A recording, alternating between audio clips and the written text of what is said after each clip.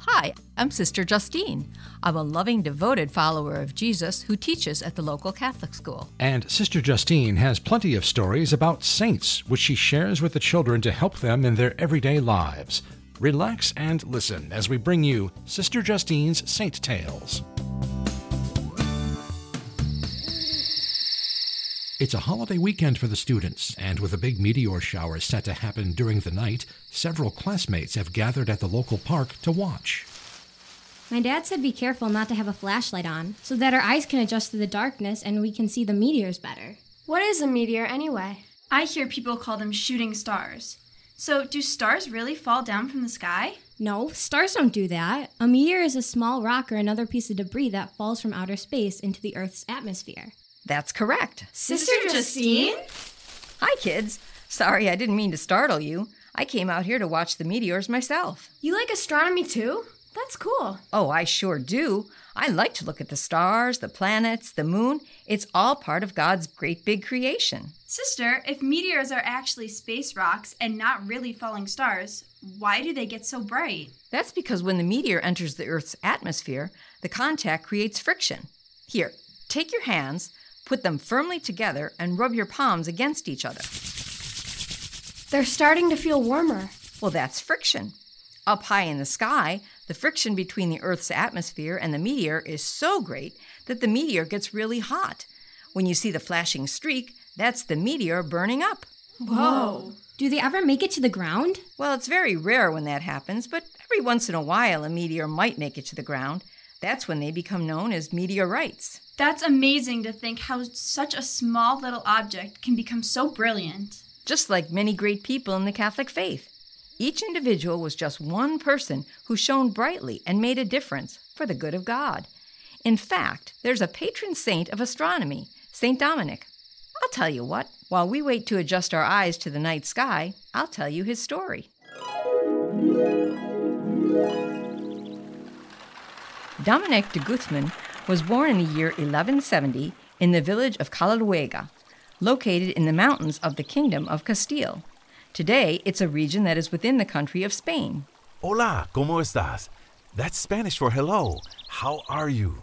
My parents named me after another Saint Dominic, Saint Dominic of Silos, a Spanish monk who lived about a century before me. It's said that before he was born, Dominic's mother made a pilgrimage to the Abbey of Silos.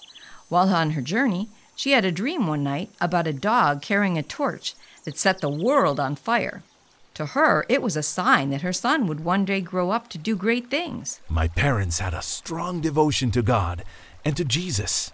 I learned about the Gospels and the teachings of Jesus at a young age.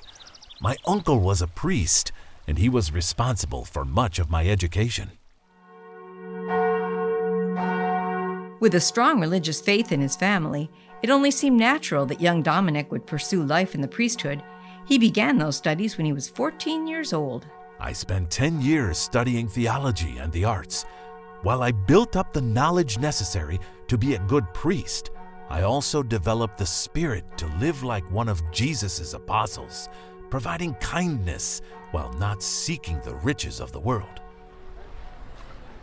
When he was 21 years old and still studying, a terrible famine swept across the land. Many people, especially the poor, found themselves starving. To help bring food to local poor families, I sold off my possessions, including my clothes and furniture. He even sold off his books. Yes, I even sold the parchment manuscripts I needed for my studies. When my professors asked why I would do that, I asked them, "Would you have me studying from those dead skins when people are dying of hunger?" He also tried to free slaves who were held captive by a group of people known as the Moors, who also lived in Spain. I tried to do that twice by offering myself to be sold as a slave and using the money raised to buy the freedom of someone already in captivity. But that didn't happen. No, God had another plan for young Dominic. In 1194, when he was 24 years old, he was ordained and joined an order known as the Canons Regular in the city of Osma.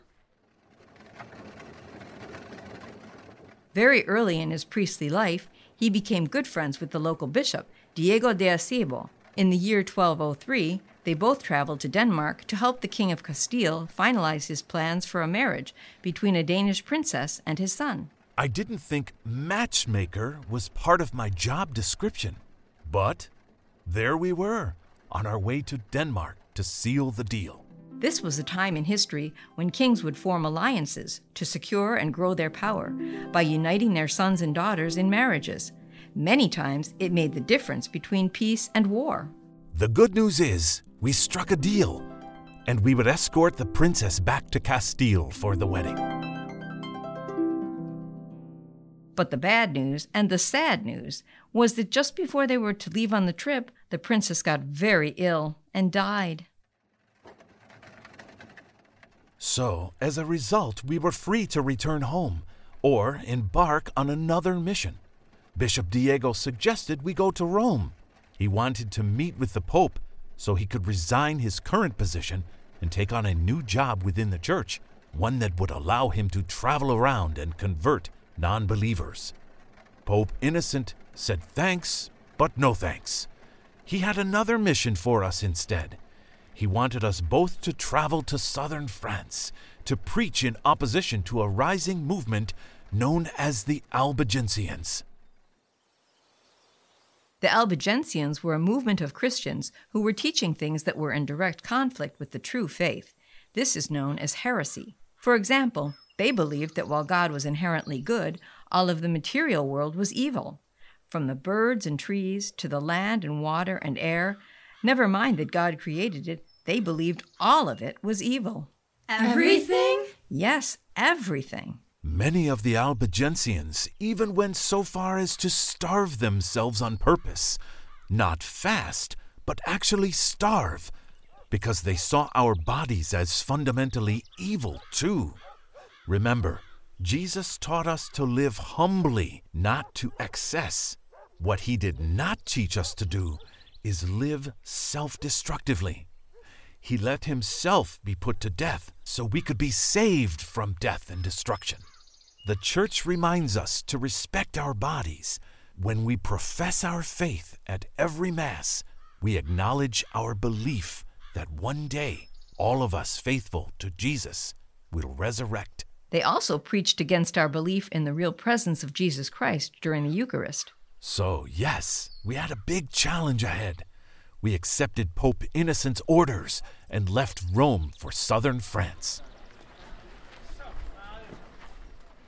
We were to meet up with other monks from the Cistercian order who were already trying to preach against the Albigensians and turn people back to the true beliefs of the church. The Cistercians were having a hard time converting people away from the Albigensians. When Dominic and the bishop arrived at their destination, it wasn't long before they found out why the other monks weren't succeeding. Now don't listen to what those Albigensians are saying. Follow me and my brothers here. We'll lead you on the right path. Now, of course, that path requires leading a life of poverty. So, excuse me, who are you?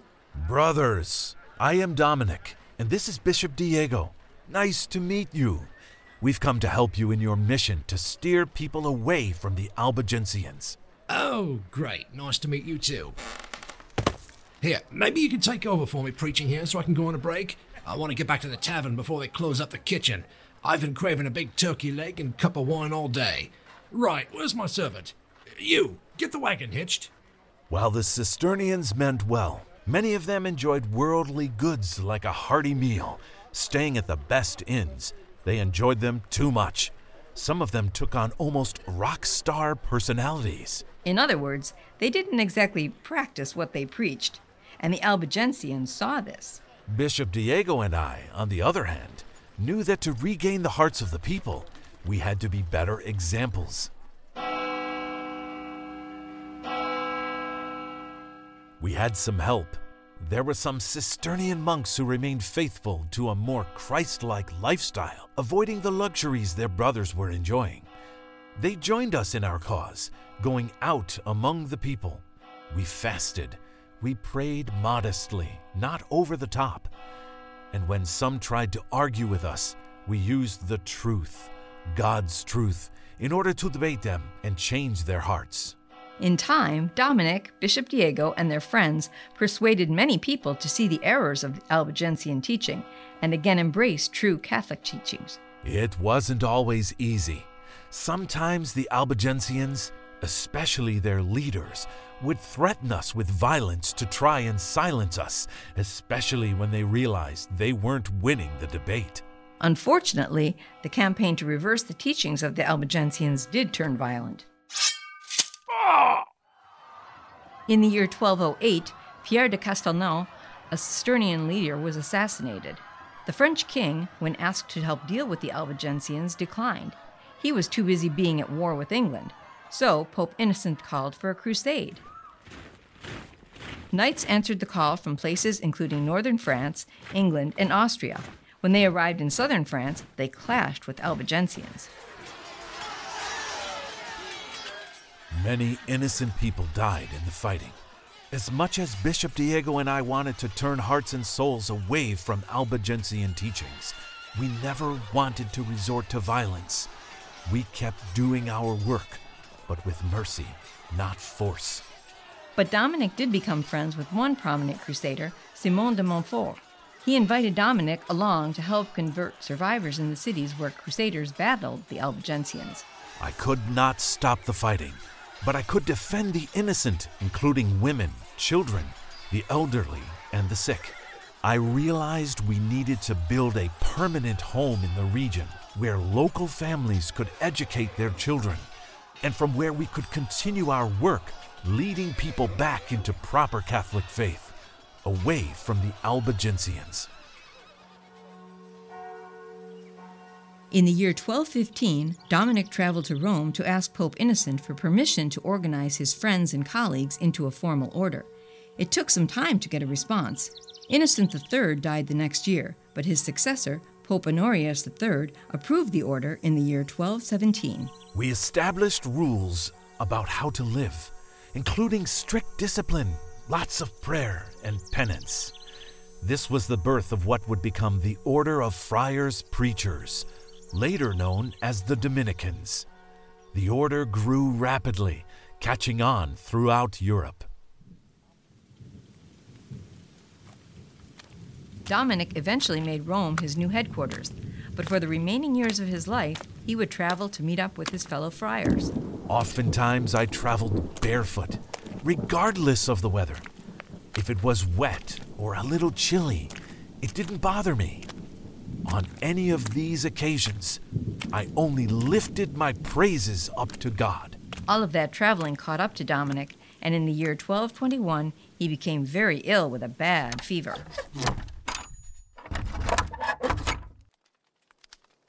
He arrived at the convent of St. Nicholas in Bologna, Italy.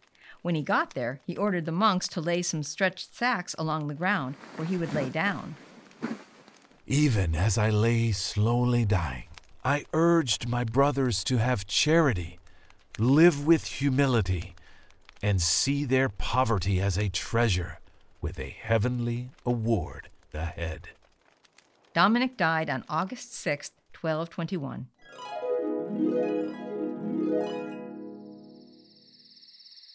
He was canonized Saint Dominic in the year 1234 by Pope Gregory IX. In addition to being the patron saint of astronomy, Saint Dominic is also the patron saint of natural sciences and of many lands around the world, including the Caribbean nation, Dominican Republic. Sister, that's a great story, but it doesn't seem like Saint Dominic was into astronomy. Yeah, why did he become the patron saint of astronomy? Remember when I told you about his mother's vision about the dog carrying the torch as a sign he would go on to do great things? It is also reported that on the day of his birth, she saw a star on his chest. And if you think about it, his mission in life was to stand up against the teachings of those who convinced people that all matter was evil. He was standing up and preaching on behalf of God's own creation. Including the stars in the sky. Hey, look, I just saw a meteor. Cool. Hey, there's another one. Looks like the meteor shower is getting started. Thanks, Sister Justine. You're welcome. Let's enjoy this. Ooh, there goes another. And there's another one. Cool. Another one. Wow. This is awesome. And that was a bright one. Oh my gosh, that's so cool. You've been listening to Sister Justine's Saint Tales, created and distributed by the Communications Department of the Roman Catholic Diocese of Buffalo. The voice talents you heard are Melissa Cumming as Sister Justine, Analia, Angelise, and Eliana as the students, Gregory Tobin as St. Dominic, and I'm Michael Mroziak. I was the voice of the Wayward Monk. I'm also the creator, writer, and producer of the series. Special thanks to Mary Palmer at Our Lady of Pompeii Church in Lancaster, New York for her assistance. Thanks to Samuel Francis Johnson and Pixabay for the prayer theme, and to Pixabay for a portion of the sound effects. And thanks to you for listening. Be sure to come back for more of Sister Justine's Saint Tales.